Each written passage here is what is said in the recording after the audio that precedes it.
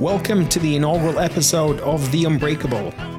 This podcast is designed to bring you comprehensive conversations that bring advice around topics like resilience, courage, and leadership.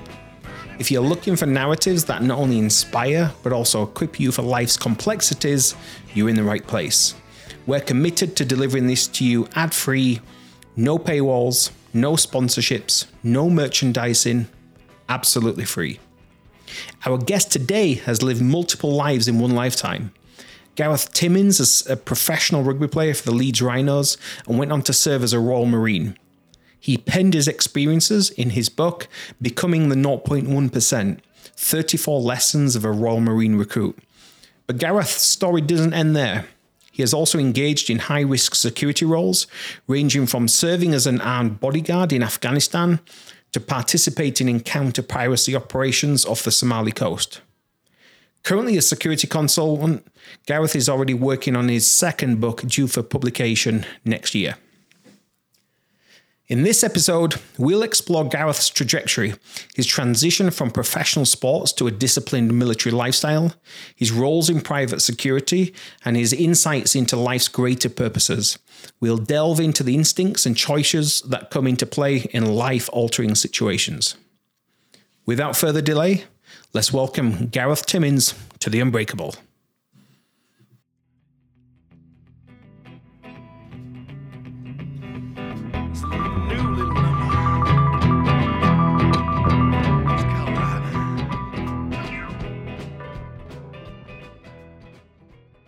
Gareth Timmins, welcome to The Unbreakable.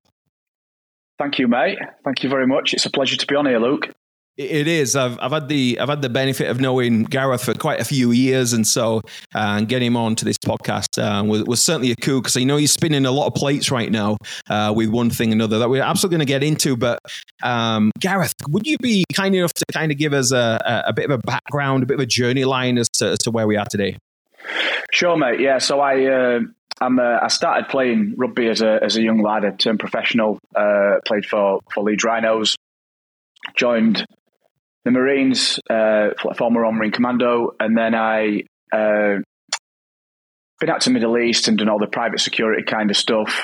University, done forensic psychology, and now doing a PhD in gauging atmospherics and the applications into the corporate world, and how we can remove bias from decision making and whatnot, and look at innovation and stuff. And then since 2017, I've just become like a published author, really.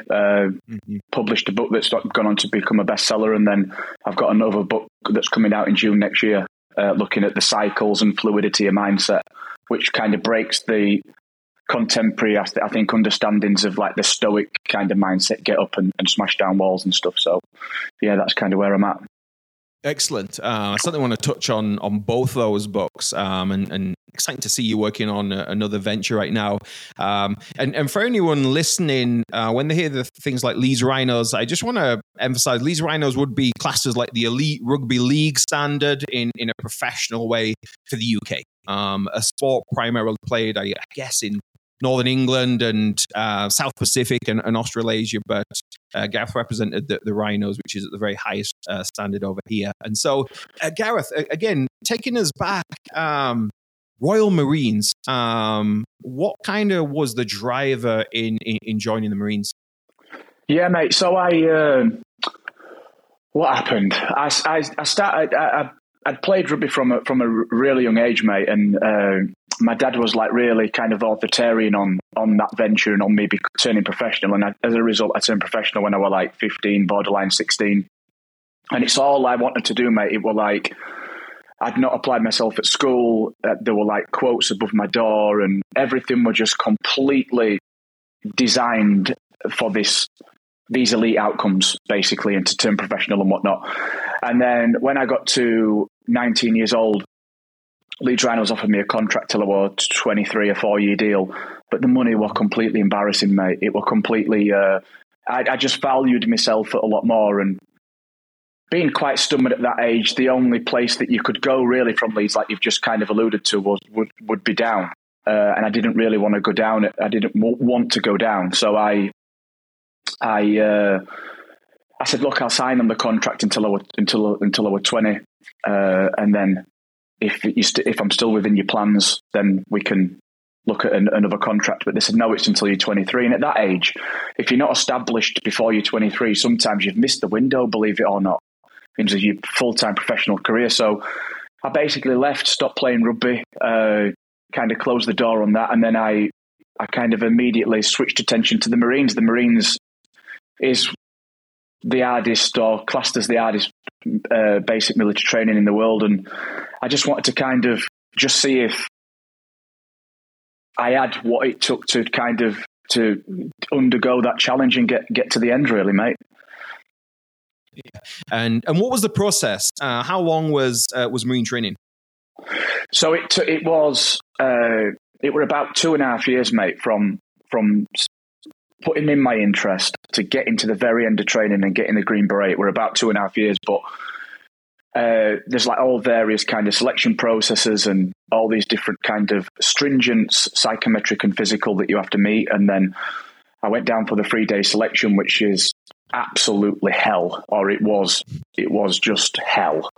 And I think out of, I don't know, 60, 70, 80 people, there was about maybe 22 that passed that. And then three weeks later, I went down and started training, and it was 34 weeks long.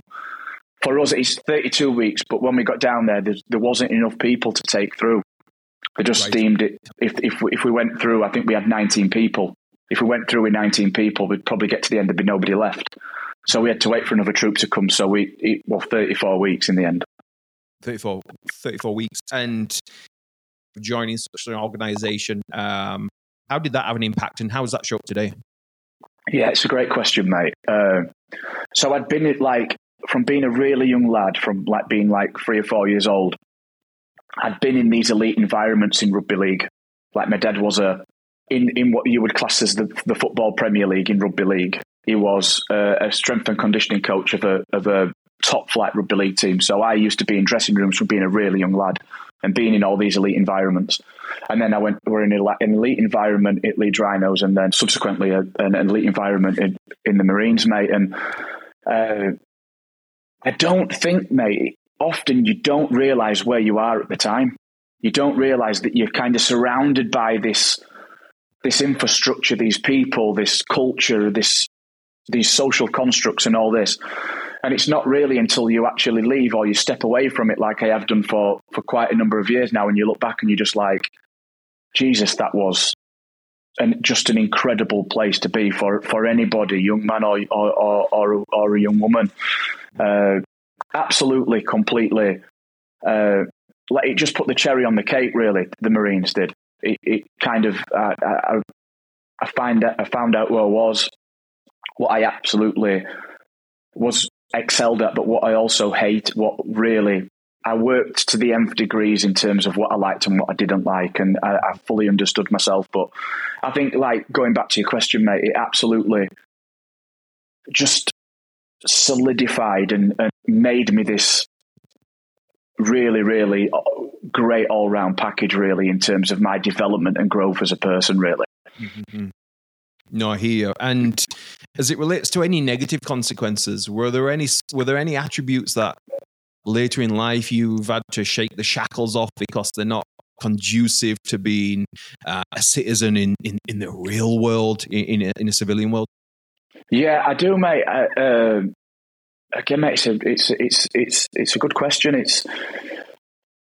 I think the military in general, and I don't know whether this is the case for the guys in the States and whatnot, but certainly in the UK, there's an institutionalization element to it, where you kind of you go through this indoctrination where you kind of led to believe that you are above civilians, mm-hmm. And you hold higher authority, and you are more intelligent and you're more capable than your average civilian. And I think that is detrimental to relationships between military and the civilian world. I think that's completely detrimental, especially in these kind of conclaves where there is military camps and bases and whatnot. I think it can be quite detrimental. But I think the biggest, most detrimental factor in that kind of relationship is when a guy leaves.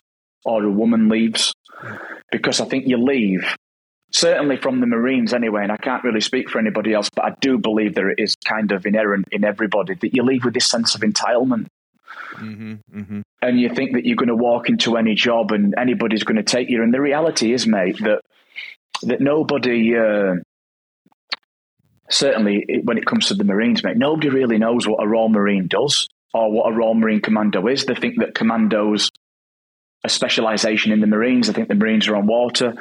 So you very quickly are faced with this realisation that what you thought you were going to come out to, this sense of entitlement, is not the case. And the reality is, mate, there's good and bad on either side of the military and the civilian world. And there's so many capable and brilliant and fantastic and civilians, and it creates just this illusion, really, that's completely detrimental. I think illusion's a great way of putting it. Honestly, I couldn't put that. I couldn't find a better word. For myself, ego, status, image were all like real driving factors that were slowing me down in transitioning and trying to make something in this other world. And like you, I always had the sense that I could make this work. One of the staggering things I came across in your journey was, of course, your journaling, which obviously create the conditions for your book, which we're going to talk more about. But what was the idea? What was the driver in starting to wanting to document your thoughts and your feelings throughout this training? Yeah, it's strange, mate. So my mum, just before I went down to Lympstone Commando Training Centre to start training in 2005. My mum gave me a diary just before I got on the train at the train station to head down to Devon to start this training, which is 6 hours south in the UK. Mm-hmm. And I can just remember thinking, what a bizarre gift. Like, she'd know that I hadn't really done very well at school because I had rugby. I'd signed professional really young, a professional contract. And she just said, look, just write something down, anything. I think it'll help you.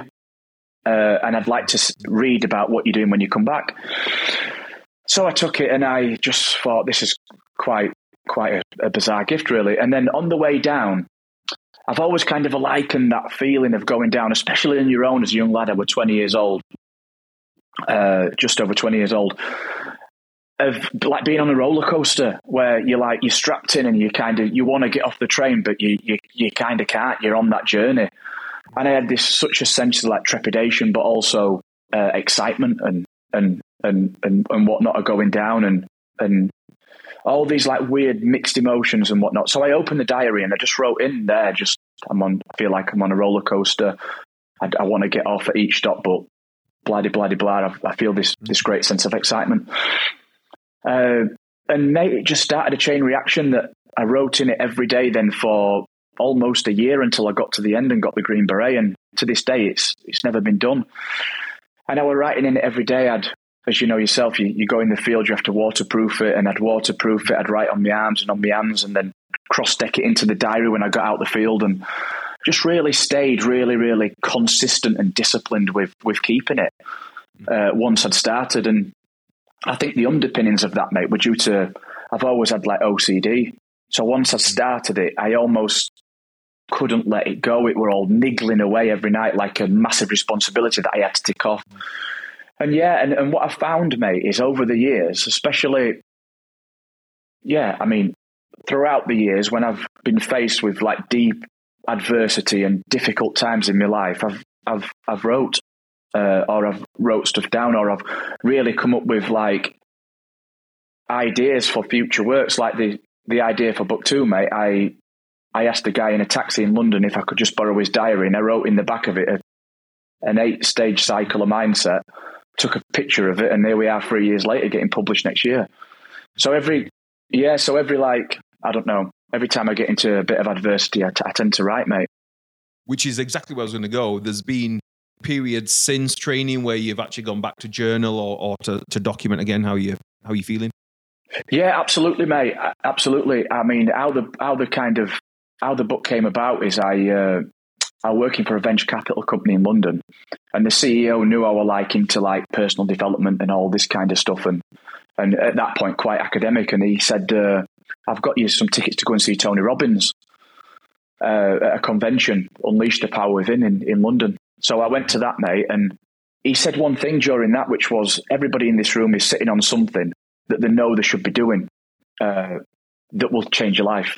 Mm-hmm. And I want you to write it down. I want you to commit to it. So I wrote it down, and it was to write up the diary entries and get that done. And that again came at quite a difficult time in my life when I was there. And I mean, throughout, I just journal, I write stuff down. I'm always kind of writing and pottering about and stuff, and just being a bit creative really with it.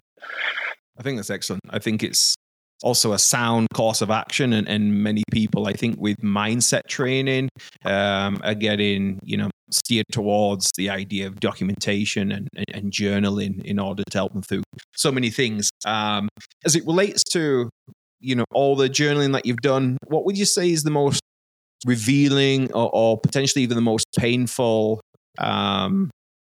thing that you've ever wrote, and did that change any course, or did that promote any course of action for you?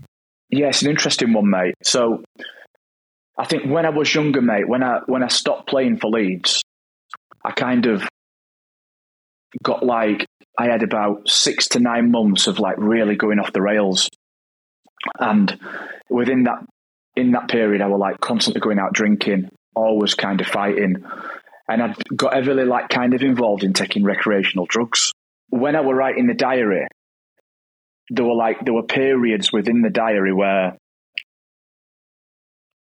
I'd come back from these weekends where I know I'd been out partying and living my best life, so to speak.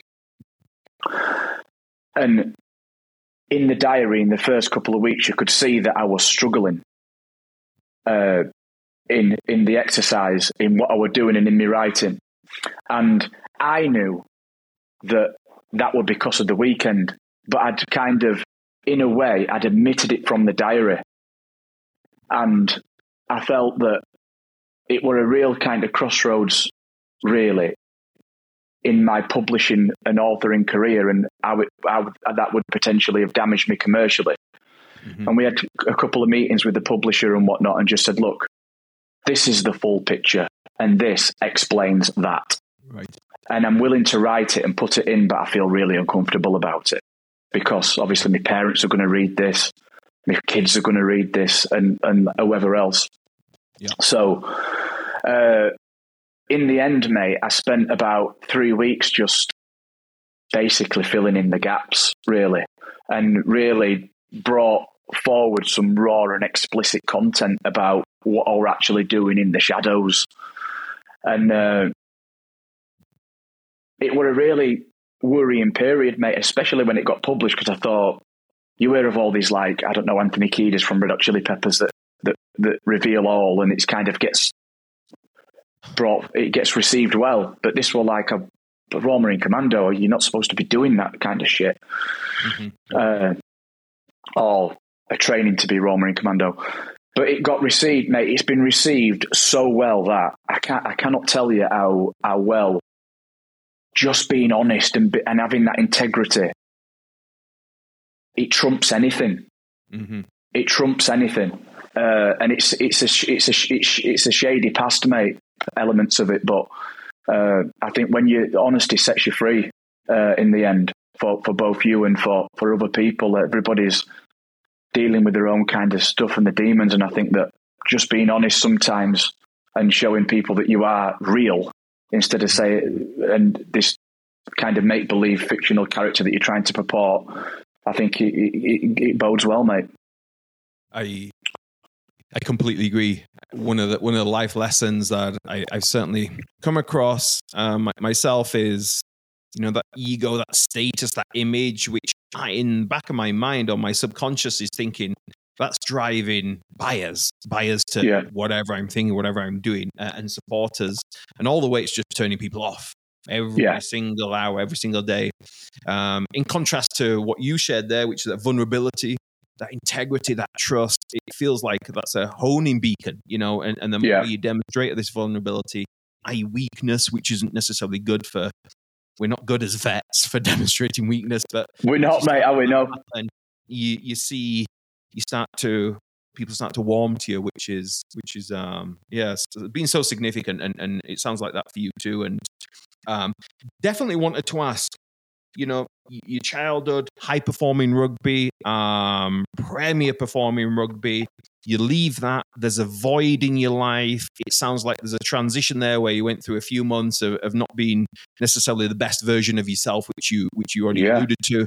Yeah. But still, that void needs to be filled. So we join the Royal Marines. Again, we're back in the Premier Division of whatever we're doing.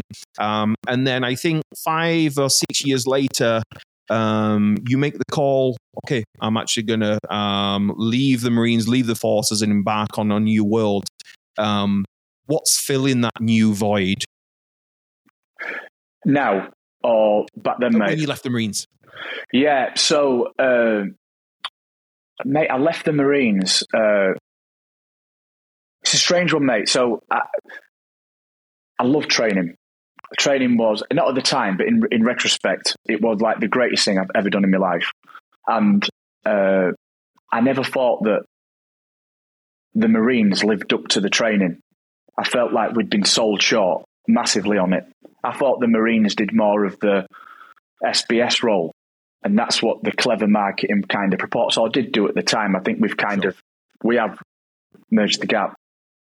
But when I left because I wanted to. One thing was the money. I wanted to start earning money. Money had become like a kind of a more prominent thing that I wanted to earn as opposed to being a young lad. So I left and I thought I'd like to get into private security. That were always kind of, the Marines were the stepping stone to that, really, mate. I'm always been like a strategist for the future. And the Marines were always, I just thought it'd be great to get that achievement under my belt and crack that challenge, get on a few operations, but then that will provide the keys to the private security world and the best jobs. And that's what I wanted to do, mate. And the void kind of were filled by, I applied for Afghan and I applied for Iraq. And after 2 or 3 years, I got offered Iraq in Baghdad, and I got offered Afghan Kabul with Tor. And I chose Afghan because I thought it'd be more dynamic, and there'd be more risk in that, and there'd be more chance of kind of, in a sense, getting into a tear up, or there'd be a lot more happening. And that's kind of where I went, mate. But I were always really worried, and my mum's always said to me that she's always been incredibly worried about me as a person, because I've always kind of chased the adrenaline kind of stuff, which I'm sure you have, mate, as well.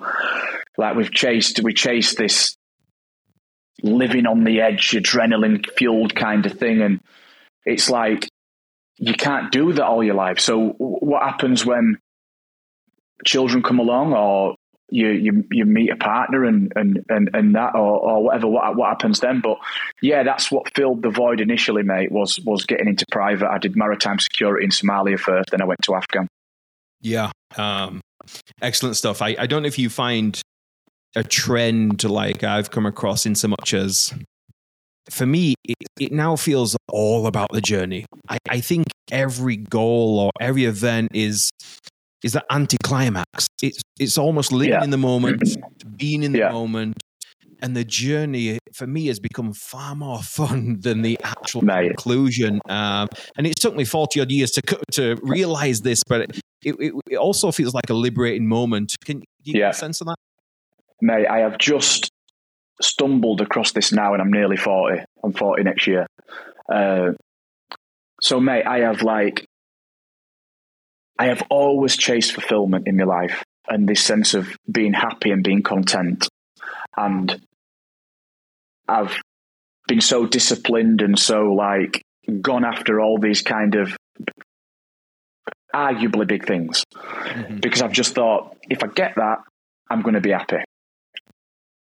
It comes, I'm not happy. Yeah. If I get that, I'm going to be happy. I'm going to do one of the hardest academic university courses. I'm not happy. Write the first book. publishers. I didn't even have a pint, mate. Do you know what I mean? I've always been massively let down by everything that I've achieved once I've got to the end.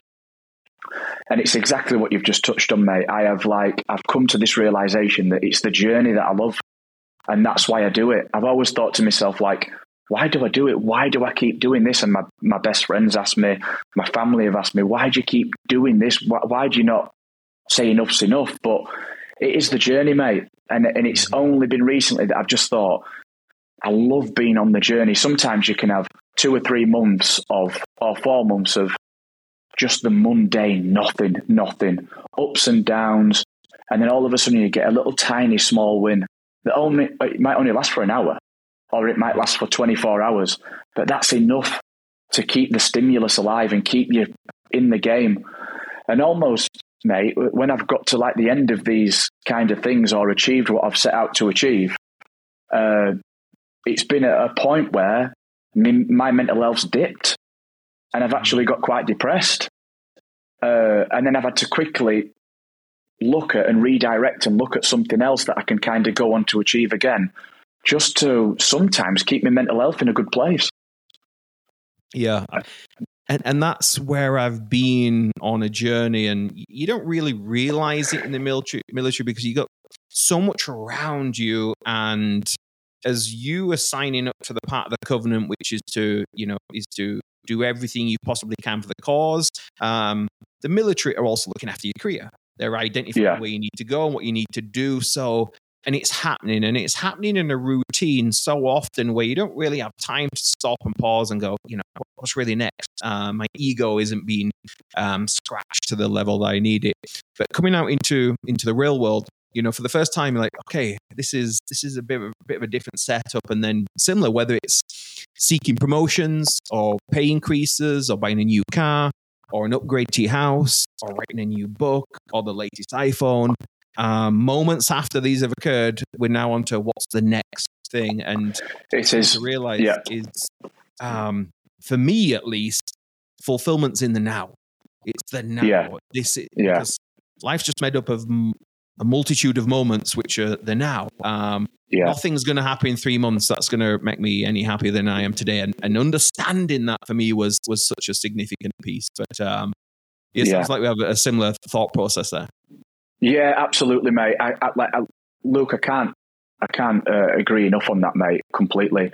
I've kind of arrived at that only in recent years, really, mate. I think I was forced to kind of explore that kind of thought process and come to that realization after I published the first book, because that is probably like one of the greatest achievements that I've done is that. And it didn't make me happy. So I was kind of forced then to kind of really just take a step back for once and just think about, why am I doing it? Mm-hmm. Why do I do these things? And when I think about it, it shone a spotlight on the journey. Mm-hmm. And like you said, mate, it's like people will say, like, I don't know, like they could say to you, they could say to anybody, like, don't you think you've done enough? And it's all that question's, that's okay, but it's like what you've done is in the past, regardless of whatever you've done. That's been and gone. It's what do you do now? What do you do today? What do you do tomorrow? So I think the minute that you start thinking you've done enough, it's game over. Yeah, I couldn't agree. I couldn't agree more. You did touch upon just before that some work that you did in the private world prior to getting out to Afghan, where me and you obviously then met each other. Somalia and your work over at Solace. I know there's a pretty cute story in amongst this that I'd love you to share with the audience. Yeah. So I went out to Somalia, mate, in 2011, and it was at a time where I'd been on a specialist kind of boarding team in the Marines called FSRT, Fleet Standby Rifle Troop, and basically worked in 6-man teams, going out to up near Iraq in between Iraq and Iran, and just basically boarding boats in a non-compliant way that were smuggling either drugs, weapons, or anything, really, people. And at the time, just before I went out to do private, piracy in Somalia were just really, really it was crazy. Right. So a friend says, look, you need to jump onto this. It's money's unbelievable. It's a golden job. Yeah, so I got on a boat, a vessel at Malta, mate, which was a Burmese vessel. It were carrying iron ore, and as a consequence, it had sunk into the water because it was full, and it were taking this iron ore around to the Gulf. And the freeboard it had gone to like a 5 meter freeboard. So in boarding, it was just a dream because you could just step onto it. Okay. Anyway, I was the team leader. We got the weapons. I got the weapons in Malta off an agent, and then we went through this. I went through the Suez Canal with the vessel, and then we met another 3 of the lads in Suez, just south of the Suez Canal in Egypt. 4-man team, mate. I was the team leader. One of the lads had just come back from Baghdad doing CP. Another lad, ex Special Boat Service, SBS, and then another lad that done multiple tours of Afghanistan. So we had a really, really kind of rich and strong team in that. But by this point, like I'd previously mentioned, mate, I'd done like 50 Irish transit. So I just thought at some point you're going to kind of catch something up. Mm-hmm. So we're going down the Red Sea to a very short section called the Bab el Mandeb. And it's a little crossing which is 13 miles, which you can see from either side. You can see Yemen on one side and Eritrea, Ethiopia on the other. Mm-hmm. And it's a bit like it's a bottleneck, mate, where pirate action groups hang out, waiting to target and hijack vessels, and they sail them then into Somalia. So we're going down, and but by this point, mate, as I said, I was like team leader, and the weapon should have been locked in pelly cases on a combination lock. Mm-hmm. And that was the SOP, mate. If they were out of the pelly cases for any reason, you would have got sacked straight away. But I just felt that they needed to be out and they needed to be loaded and on the bridge wing. And it kind of broke everything. But I just felt that if the dynamics, the risk factors and dynamics of the vessel just kind of, it warranted that, really. So we're sailing down, and then all of a sudden, mate, I'm down having dinner with the captain, and the guys went, Gaz, you need to get up here quick. We've got a problem. And mate, I knew straight away, and I just jumped up, flipped this table, massive adrenaline dump as you get, and I run up about 15 flights of stairs right the way to the top of this bridge. And I got there, mate, and I'm like hyperventilating. Legs are shot to shit because I've just run up all these stairs, and guys have put my body armor on me, and I'm looked through the binoculars, and you could see like these 2 speedboats coming in at high speed, these 2 skiffs on the port side, and they were cutting us off from an angle where you just know it's hostile. You know when it's hostile. You just you have that risk literacy, don't you, of what's hostile and what's not. And I looked through the binoculars, and they had weapons up in the air and everything else, and RPGs and stuff. And I just I cannot believe that this is happening. It's almost like I'd visualized it into reality. Mm-hmm. That's just how it kind of felt. And I always remember, mate, there were a little young lad about 15, 16 on the front of the skiff. And he was laid on his side like you're on a deck chair on holiday around the pool, just really relaxed. And I just thought, if he's that relaxed, we are knackered. Mm-hmm. And basically, mate, after them 2 skiffs came in, there were another 8 or 10, and they ended up being 12 skiffs, like 50, 60 pirates that had come to hijack the vessel against 4 of us. And we ended up being in a contact for about 40, 45 minutes with these pirates, the classic Captain Phillips sketch. Mm-hmm. And when you refer to contact, an engagement... An engagement, yeah. Yeah. We ended up engaging with them. They were firing at us. And it were absolutely unbelievable, mate. It was the first time in my life where I thought I was going to die. And having that, I was 26 at the time, and having that realization that profound realization that I was going to die were absolutely disgusting, mate. It were awful. I wanted my mum, and I've spoke about this on talks before. I just were like, I want my fucking mum, and I never verbalized that, but internally that's what I wanted. And I had, at that point, the team leader took command of the ship that were in the SOP. So I had the captain asking me what I should do. I had the crew asking me what they should do. I had the team that I were kind of in charge of asking me what they should do. And all I'm thinking is, I want to call my mum. I need to call my mum. And at that point, mate, I were in kind of flight mode. But as soon as I took a couple of deep breaths and processing all this information, should we surrender to try and preserve any kind of percentage of life that we've got, or what should we do? But we ended up fighting. But as you know yourself, mate, getting to that moment where you're going to fight, especially when you're outnumbered, is such a significant point, because once you're in, you're in. Mm-hmm. And there's no getting back out of it. You're either in and you're in both feet, or you're not. So I just kind of got to this place where I thought, we've just got to fight, and we've got to go in with maximum aggression. And that's what we did. And it was funny, because halfway through this attack, it wasn't visual, but I had this kind of subconscious understanding that we were winning. Mm-hmm. And as soon as I kind of got that we're winning, and I'm going to live, we're going to survive this, it was just the most unbelievable feeling I've ever had. And was this personally your first ever engagement? It was, mate, on that scale. Yeah. It's it's amazing, all the training in the world, and by crikey, we go through a lot of the training, and get those drills up to a certain standard before we're let loose anywhere near an operation. And I personally remember my first engagement was on a Jackal. I was on a place called what we refer to as the Marja Gap, and this was down in Helmand, and we just briefly stopped, part of a recce troop. We just briefly stopped.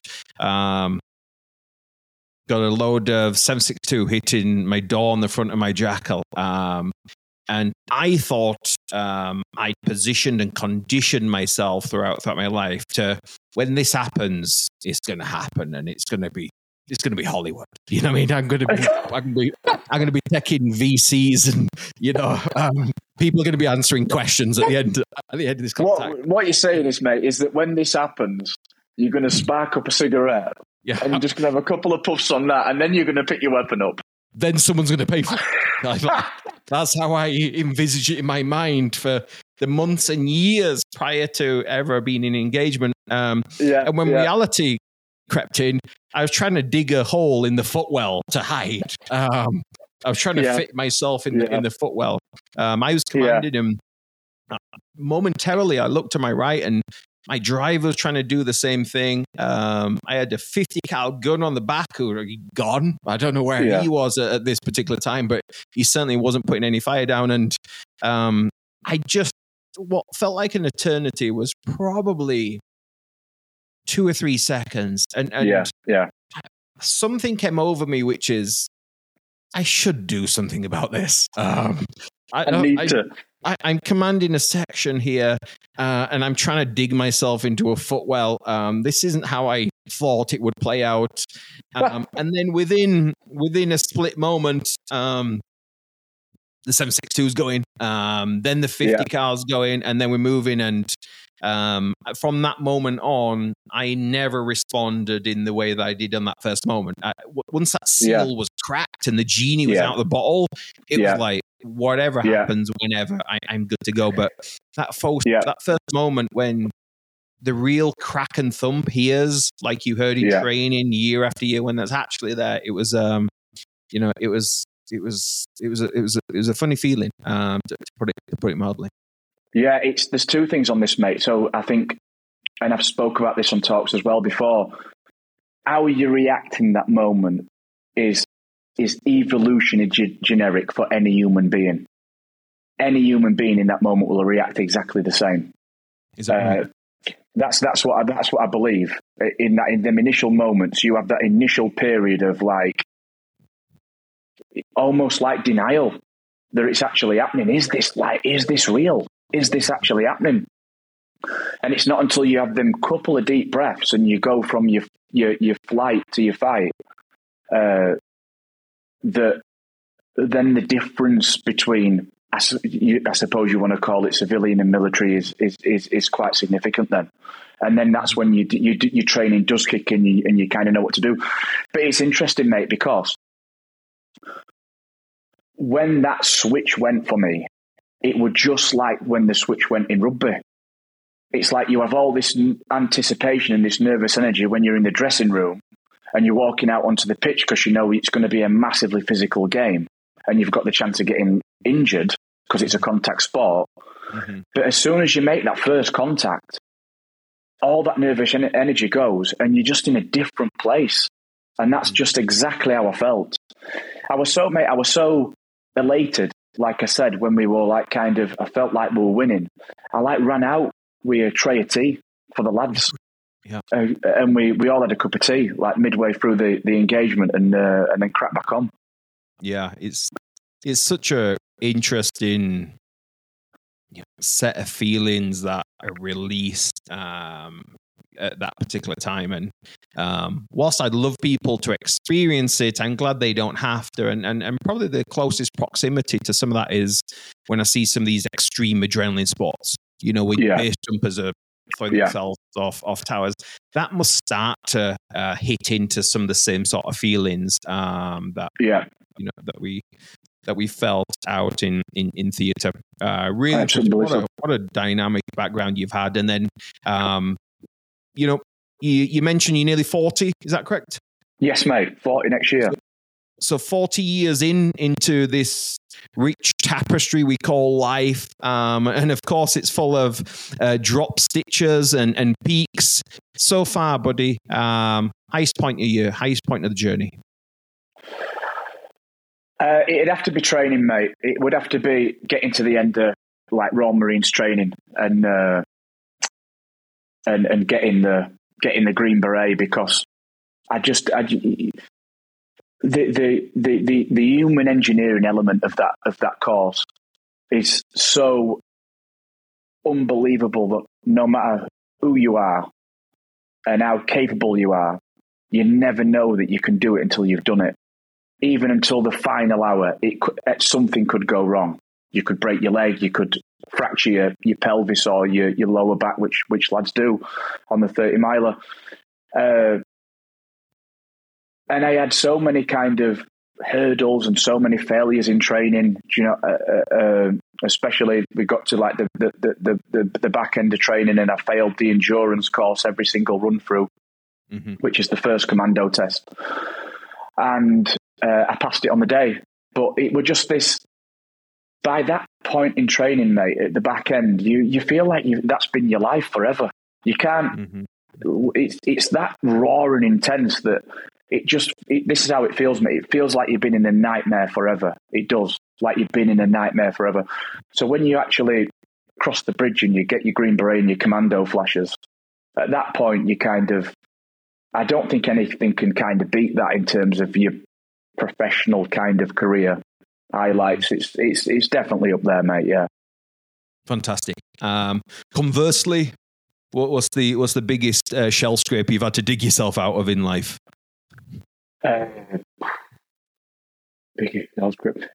Professionally or just in general? Just in life. Yeah, just in life. The most difficult times you've been through. Yeah, so I think again, and I think this kind of feeds into that kind of gunno kind of military mindset that can be quite detrimental to you if you're not careful. I spent time out in the Middle East doing private and amassed a certain amount of money, not as we all kind of do. That's why we go out and do it. And I pumped it into a renovation, a barn conversion in down south in Stamford. And I was absolutely relentless with turning this property around. And I applied all the military kind of mindset to it, the resilience, and just take it day by day, and we'll get there. And it was just chewing through money, so much money. And then eventually, mate, it got to a point where me and my partner split up. We'd grown apart anyway, but I think that was kind of the icing on the cake, doing that kind of project together. And because we split up, we sold it when it wasn't quite finished. And we kind of lost all the money in it. And I think that still to this day, mate, is even as I sit here now, I find that quite hard to swallow, mate. I do, because it's like all that time in Somalia, all that time in Afghan, and everything else, and Egypt as well, was kind of all for nothing in terms of the sacrifice and the money that was earned and whatnot, and the reason why I went out to do that. It's all been kind of lost. And it's funny, mate, and you'll be like this, and I think the majority of people are. You always look for the lesson, don't you? What to learn from that kind of, and that I can't find in it, and I find that quite hard to come to terms with. Yeah, it segues really nice because you've documented 34 lessons in your book, Becoming the 0.1%. 34 lessons from a diary Royal Marine recruit. As we spend a little bit of time on this, and I know this has been out for a couple of years and is available through many outlets, and I actually picked it up through Audible and listened to the audio version. What was the idea behind it, apart from obviously the self-gratification of a lofty goal that you've achieved, incredibly well? But what were you looking for the listeners and the readers to get out of this book? Yeah, so how it kind of came about is that over the years, from writing it, from about, 10 years ago, from about 2015, mate, when I left Afghan, I started writing it up, and I wouldn't have the discipline to keep it up. And as a consequence, I'd either lose the work or I'd file it on email and I'd delete it by accident. And it was like this back and forth kind of thing. And then when I was doing the house in Stamford, which I've just touched on, I had a bespoke kind of bookshelf made above the fire. And I had all these amazing books. And I had the diary, which were just kind of sat on the shelf on its own, covered in dust because we were going through this renovation. And I know it might sound like ridiculous to kind of thing, but I felt sorry for it. Do you know, I was like, I can't believe that was like a really significant part of my life. And look at it. Like, look how I'm kind of treating it. And it kind of came at this point where there were like a lot of Royal Marine documentaries coming out. And these documentaries were like, with the exception, I think, of Chris Terrell's Commander on the Front Line, all of them were like really, really poor. And they were like somewhat embarrassing. And I felt like the diary, it had all the keys that everybody were interested in. It had all the raw, rich, it told the story exactly how it is and not watered down by TV documentaries because it has to do for PC reasons. But it were like the diary told somebody that's never done it exactly what it's like.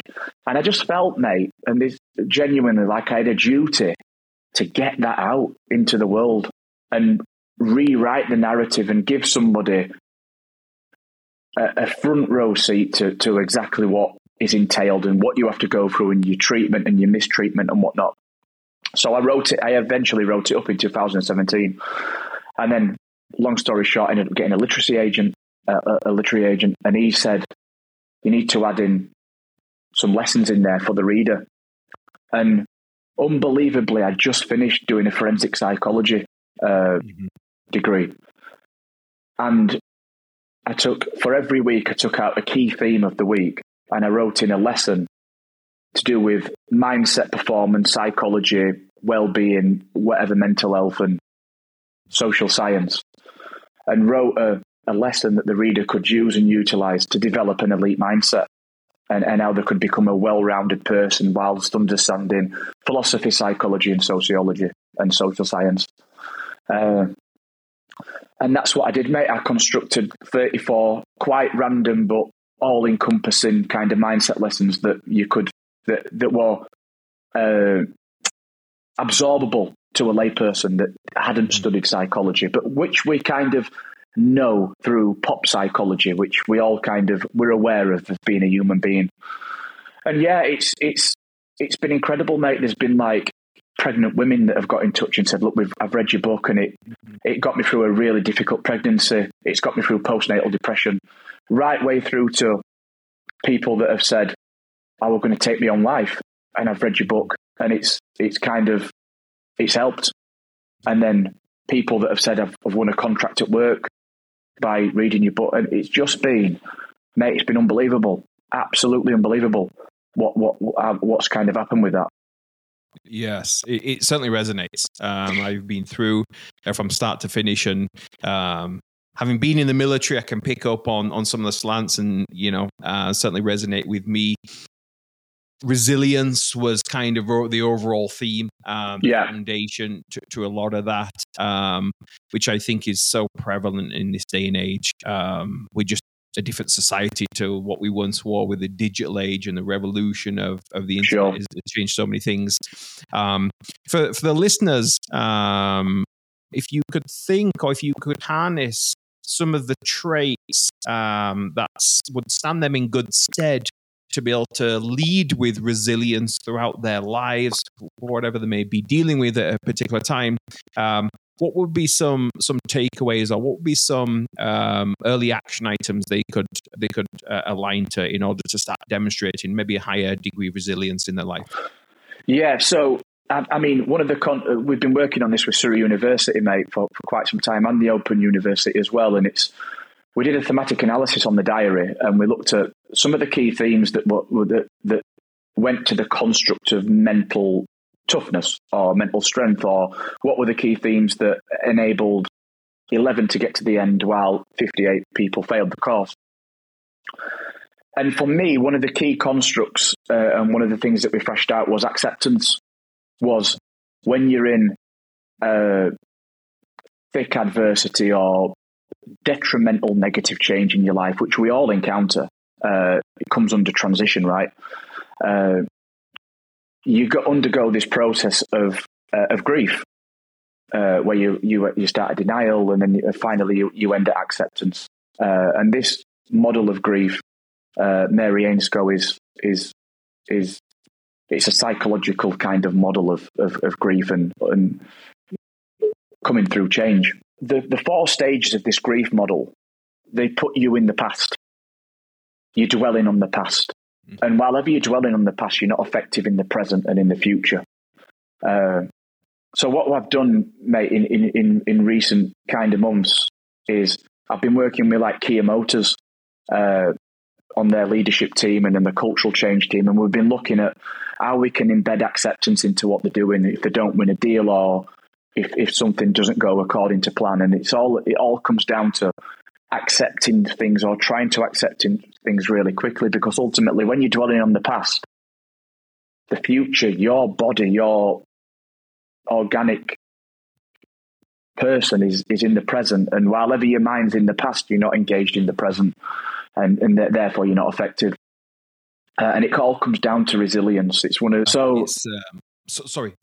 Yeah. So we've looked at that, mate, and what it allows you to do is it allows you to mitigate change and get through change, which happens subtly or catastrophically in the moment.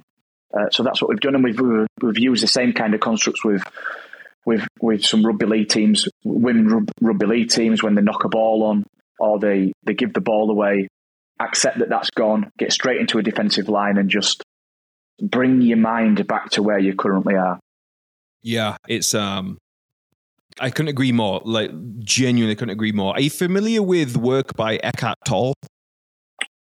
Not that I've heard of, mate. No.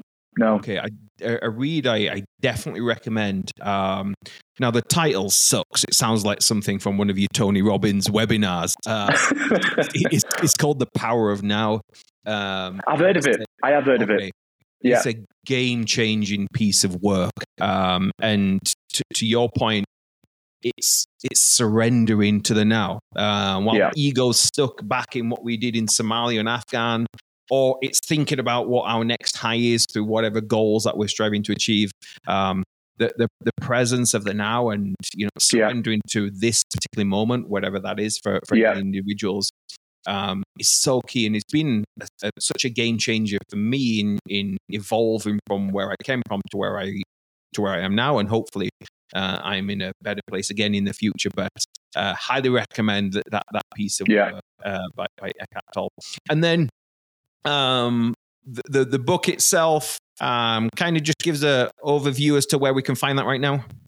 Yeah, so it is available on Amazon, UK and US, which is, I think, the main place where it's kind of consumed from, really, mate. Waterstones,